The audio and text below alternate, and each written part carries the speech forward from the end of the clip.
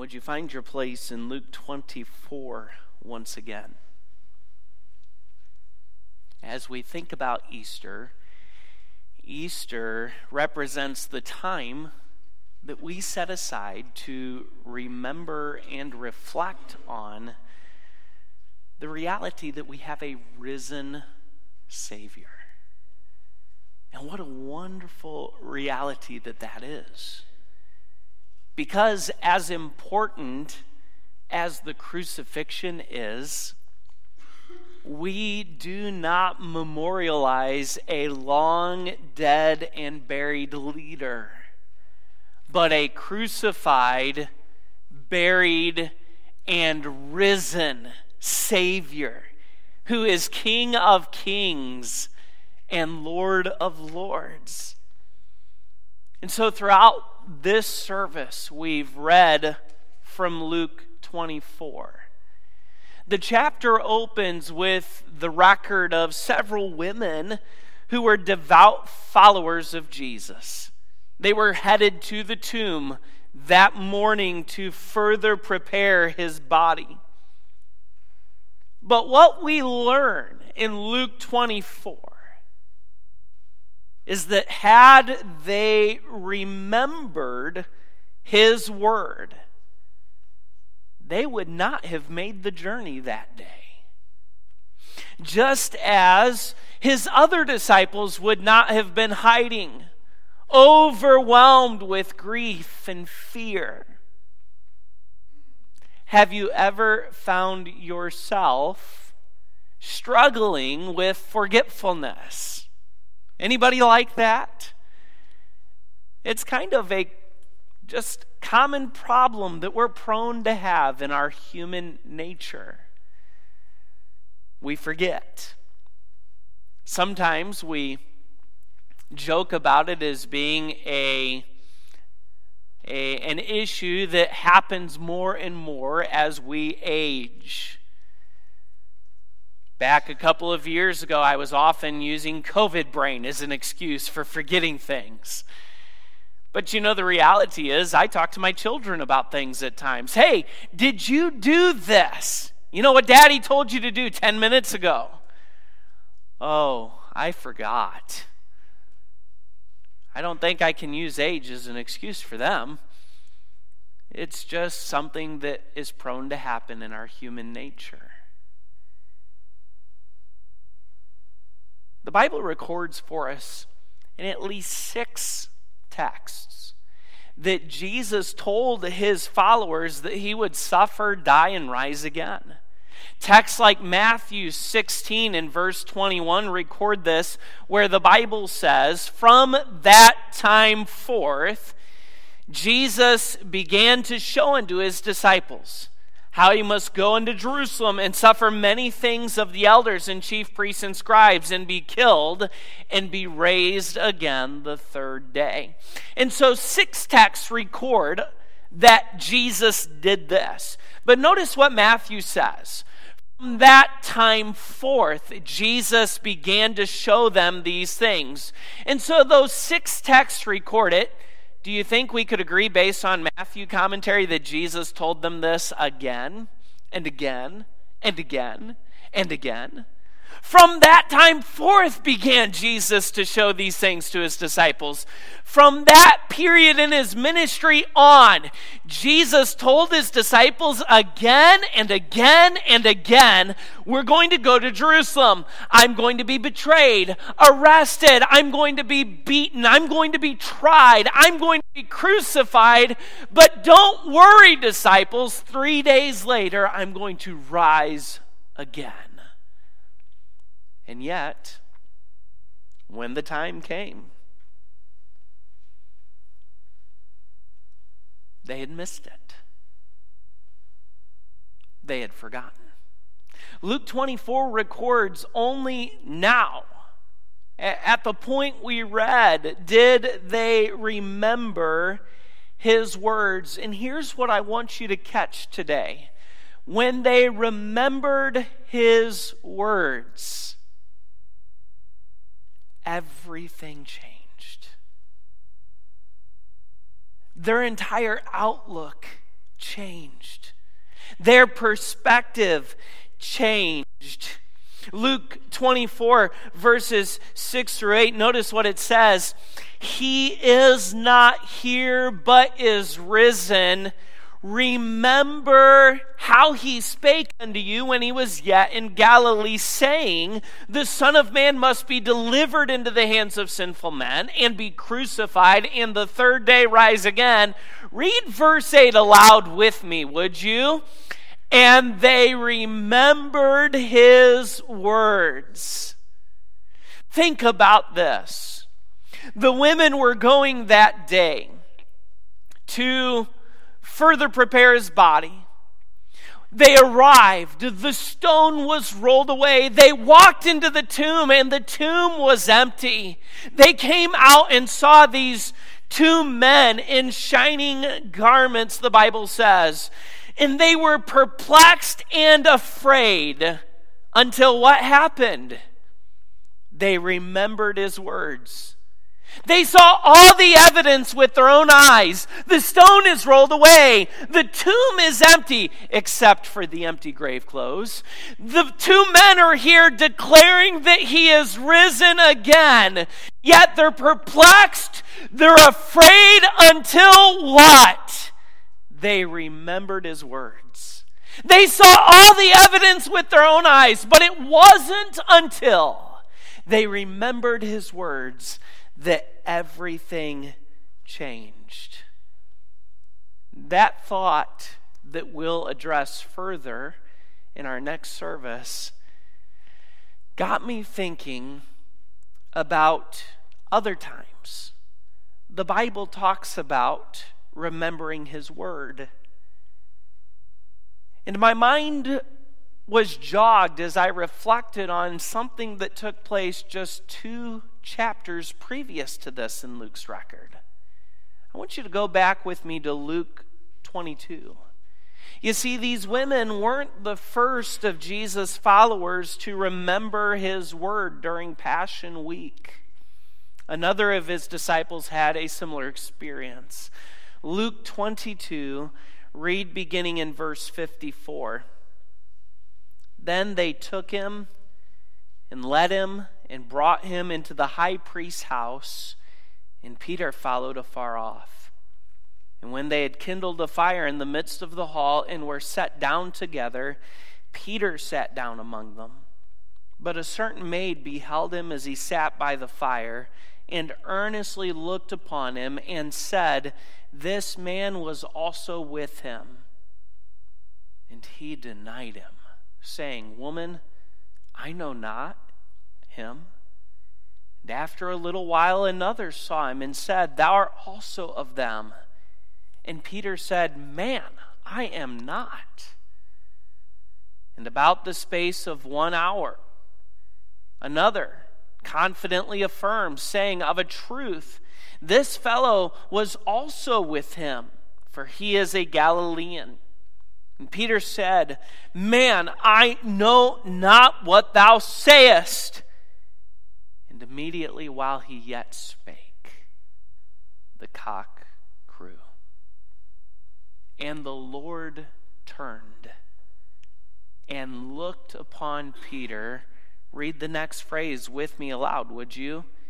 And Peter remembered the word of the Lord, how he had said unto him, before the cock crow, thou shalt deny me thrice. And Peter went out and wept bitterly. Peter and 10 of Jesus' other disciples accompanied him after they ate the Passover meal to the Garden of Gethsemane, where Jesus fell on his knees, knowing the suffering that was coming, and prayed to the Father, Lord, if it be possible, let this cup pass from me. Nevertheless, not my will, but yours be done. The temple guard, led by Judas, came to the garden. Judas betrayed Jesus with a kiss. Peter began to try to fight back. He cut off the ear of a servant of the priest, and Jesus stayed his hand, and allowed himself to be arrested. And when he did, the Bible says that all the disciples forsook Jesus and fled, just as he said they would. Peter, from a distance, unseen, followed where they took Jesus, went into that courtyard, and there, as Jesus predicted, this strong, self-confident man who declared that he would die with Jesus crumbled before a servant girl. At that moment, the cock crew. Peter looked about, saw Jesus. They locked eyes. And as we read, Peter remembered the words of the Lord, who said, before the cock crows twice, you'll deny me 3 times. And Peter, flooded with guilt and shame, went out and wept bitterly. Now, if we stop right there, you would say, Pastor, what kind of an Easter message is this? What kind of a sunrise service message is this? What are we to get about Easter from this reminder of Peter, who is a good representation of every one of us? Because if you and I are honest today, we would all have to say that at different times and points in our lives and walk with the Lord, we fail him. We deny him with words and with actions and thoughts. But I want you to see something that the Scripture reveals to us. This isn't all that Jesus said to Peter. I believe if Peter had remembered all that Jesus said when Jesus predicted his denial, Peter would have realized that within the words of Jesus was a message of encouragement in the midst of his failure. Look back earlier to Luke 22 and find verse 31. Luke 22, beginning in verse 31, because here we see the message that God wants for us today. It's the message Peter needed at that very moment when he went out and wept bitterly, but it wasn't a message to come. It was a message he had already been given. And today, on Resurrection Sunday 2023, I believe the message that we need is a message that has already been given. We don't need to hear some new thing. We need to remember what he has already said. The message of Luke 22, 31 through 34 connects with the resurrection to declare this truth. Listen carefully. God's not done. Luke 22, verse 31. And the Lord said, Simon, Simon, behold, Satan hath desired to have you, that he may sift you as wheat. But then listen to verse 32.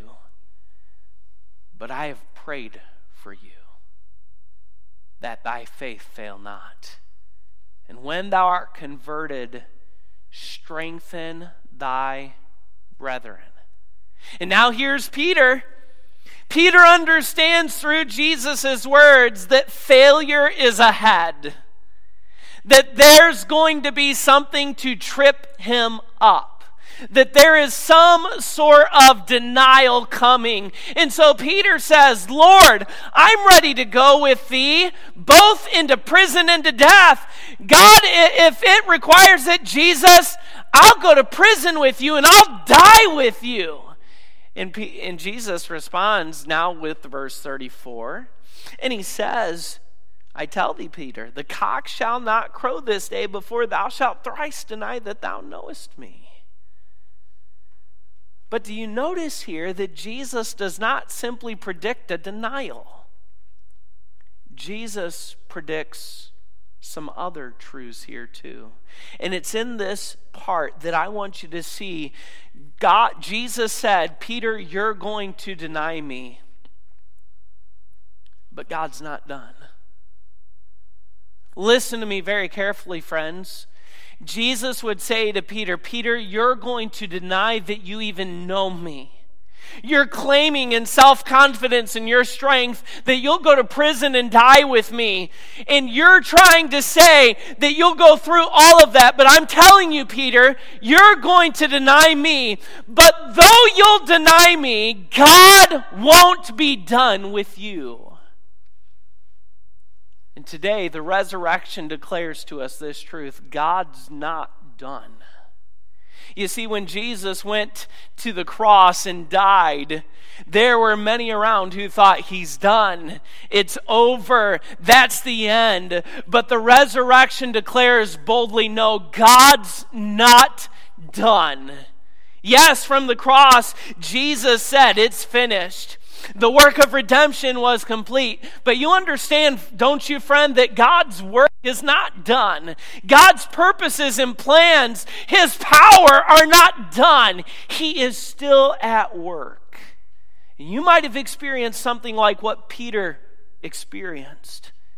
And the resurrection declares to every one of us today, God's not done.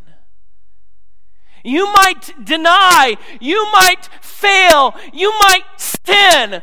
God's not done with you. Let's look at what Jesus had to tell Peter about three themes addressed in this message. Number one, Jesus spoke a word about attack. Jesus issued a warning that he was Satan's target. Peter was. Look, if you would, at Satan's request. It says, Simon, Simon, behold, Satan hath desired to have you. Hath desired here means to demand. If you study it out in the text, it identifies demanding or asking something of another person. So in reality, Jesus is saying here that Satan has demanded or requested something for you from another. Well, who would that other person be that Satan would be demanding or requesting from? It would be God. Think of Job chapter 1. Do you remember in Job's experience? For Satan to interact in Job's life, what did he do? He came before God and he asked God to just back his hand away a little bit. God, just remove your hand. Take away some of your blessing and let me get in there and work in his life. And Job will curse you. Job will curse you to your face. He only serves you because of what you do for him. He only serves you because of how you bless him. So withdraw that just a little bit. Give me some space to operate, and Job will curse you. Satan had to request that. You understand, friends, that Satan has no power to do anything in any believer's life apart from God's approval. So we might ask the question, well, why then would God allow this? Satan has his purpose in that, but friend, God also has his own. Satan wants to destroy you. God wants to build you. Satan wants to bring you down in sin. God wants to purify you from sin. And it is through those tests and those trials of our faith that we experience that growth in purifying. But look at Satan's reason.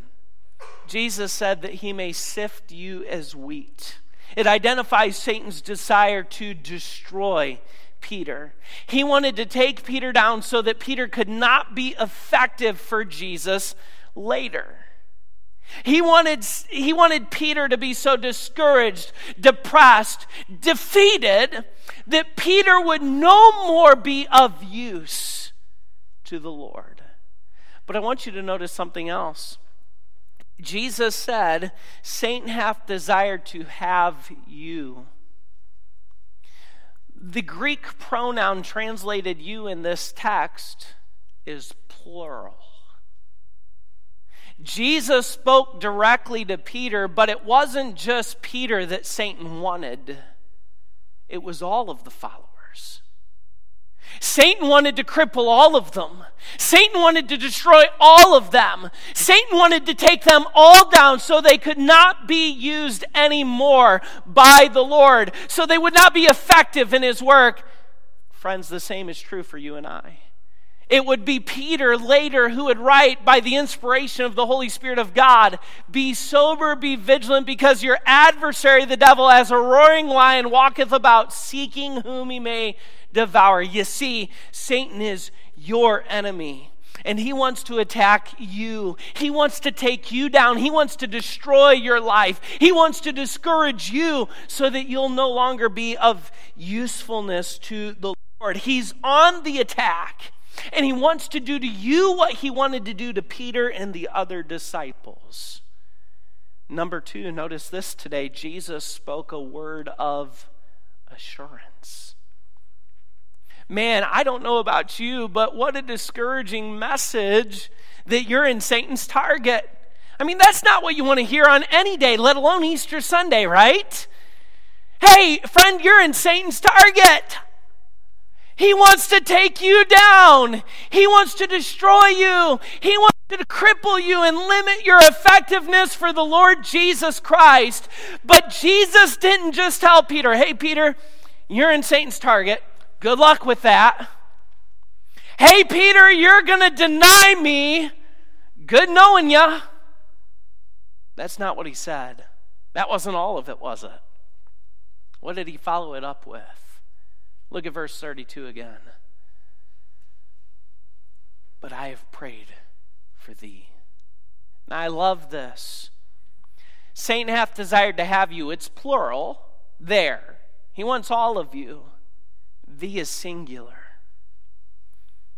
Peter, I am praying for you personally.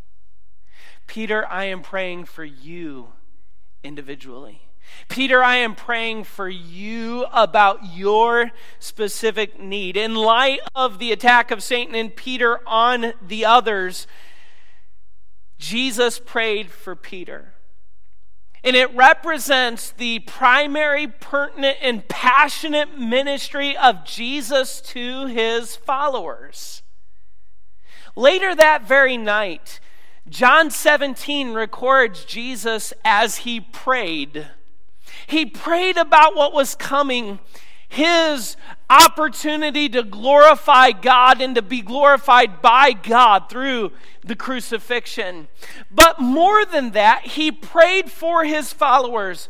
John 17 verse 9 says, "I pray for them." Jesus spoke about those who were following him, those whom God had given him out of the world. Jesus said, "I pray for them." I pray not for the world in general, but for them which thou hast given me, for they are thine. That very night, as the suffering of Jesus was on his mind, as Jesus would go to the garden, sweat great drops of blood as he was stressed, thinking about it and praying about it for himself before the Father, he was also praying for his followers. But not just those followers. John 17 verse 20. He said this, "Neither pray I for these alone, but for them also which shall believe on me through their word." Who's that? It's every person who has ever come or will ever come to faith in Jesus Christ. Friend, can you stop for just a moment and think about that truth? The night he would be betrayed, arrested, tried, the next morning go to the cross, and he knew all that was coming. On that very night, he prayed for you. Between verses 9 and 20 and after verse 20, Jesus prayed for all of his followers. He prayed that they would be kept. That means watched over, taken care of, and guarded. He prayed that they would be sanctified, that they would be unified. He gave assurance to Peter. Peter, Satan wants you. You're in his target. He's on the attack to take you down and destroy you. And Peter, by the way, you're going to deny me. But I've prayed for you. that even though you're going to fail, your faith will not. When he said that thy faith fail not means cease or die. You see, friend, when we have denied the Lord in word and action, when we've failed him, when our actions, when our righteousness fails, it is easy to take the next step then and think about just throwing in the towel on our faith. But Jesus did not specifically pray that Peter would not fail, that he wouldn't misstep, that he wouldn't sin. Jesus prayed that when that happened, his faith would not fail. Jesus gave him that assurance. And friend, you and I can live today with the assurance that no matter what we're facing or going through, and by the way, no matter what we've done, Jesus prays for us. And then I want you to see, thirdly, this morning, Jesus spoke a word of availability. Look at the second half of verse 32.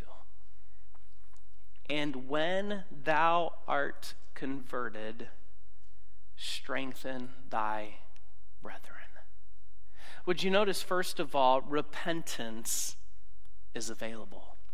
The word converted in the text means to revert, to turn back, to turn around. It has the idea of turning from one direction to another direction. Peter was a saved man. But through his denial, he would start down a wrong road that would jeopardize his discipleship. If he continued down that road of denial and continued to live in that practice the remainder of his life, he would not be used. He would not be a testimony for the Lord.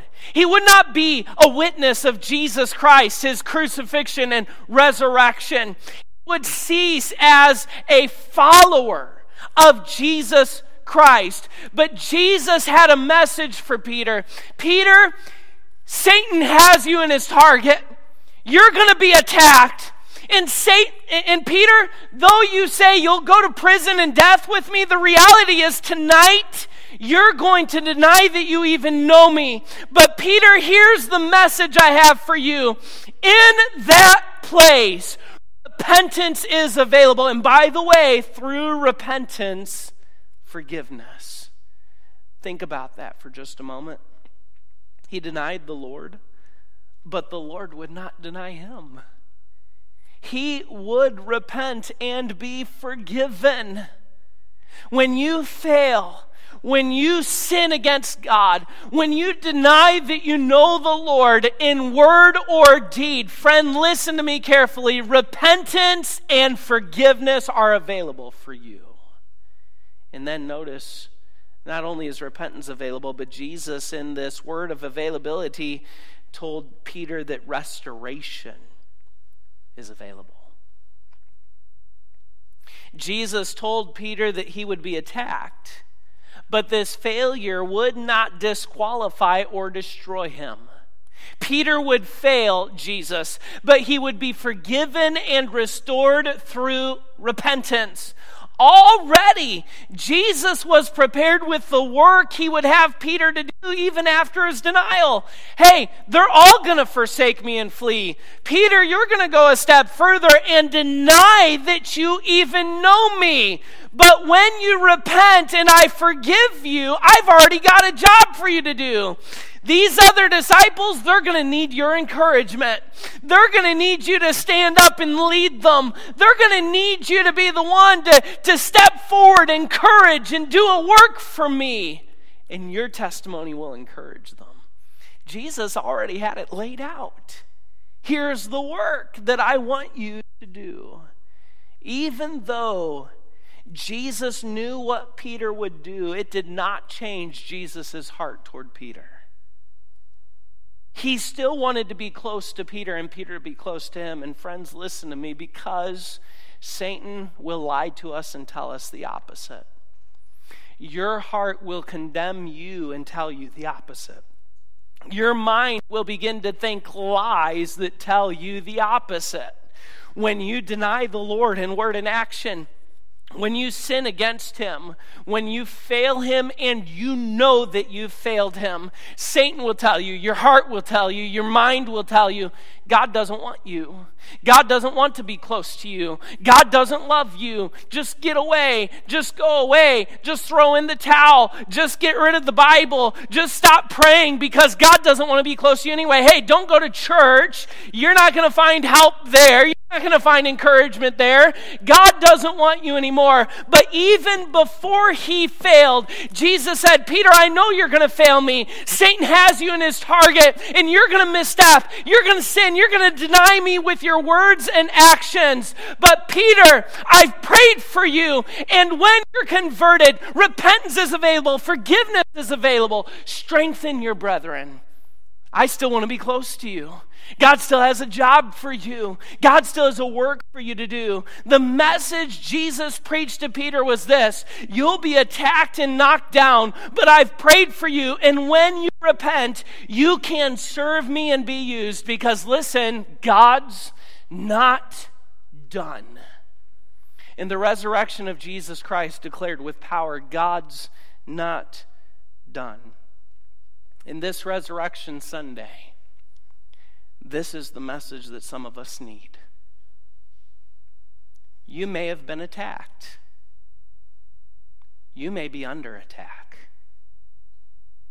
Maybe you're here in this place this morning and you've walked in and you've found your seat, and the reality is you're under attack. You look your Sunday best. You might even be wearing something new for Easter.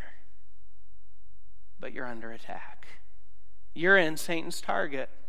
You've been knocked down. You've denied Jesus, maybe by your words and actions. Satan wants to destroy you. He wants to leave you discouraged, depressed, defeated. He'll tell you that God doesn't love you, doesn't want you, and can't use you. He'll let you know that you're a failure. You've always been a failure, and you'll only be a failure. Those are the lies that may be circulating through your mind over and over again. Today, Satan has been telling some of us these things, and some of us have been listening. You've been listening to Satan's lie. You've allowed your heart, which is deceitful and desperately wicked, to deceive you, to condemn you.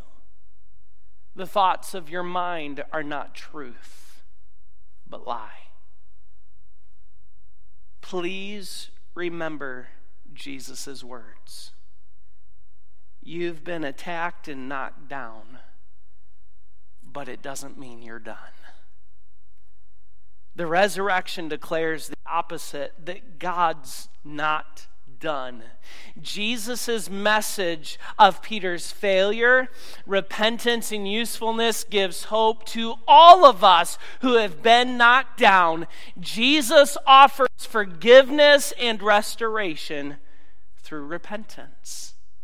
So today, let the message of Jesus' resurrection drive you to remember his words. Colossians 3:16, Paul exhorts us with these words. Let the word of Christ dwell in you richly in all wisdom. And maybe this Resurrection Sunday, what you need more than anything else is to remember his word. Everyone listening, whether here in the auditorium or via the internet, needs this message somehow. If you've believed on Jesus, you've experienced satanic attacks and you've been knocked down sometimes. Have you been listening to Satan's lies about your experience? Would you stop listening to his lies and start remembering Jesus' words? Repentance and restoration are available for you. God's not done with you. And then, have you believed in Jesus? Someone here listening on the internet has never been saved. Jesus came, died, and rose again to make a way for you to God. And by the way, it's the only way to God. You can be saved today through a decision to trust Jesus as your Savior who forgives your sin. Call out to him, and he will save you.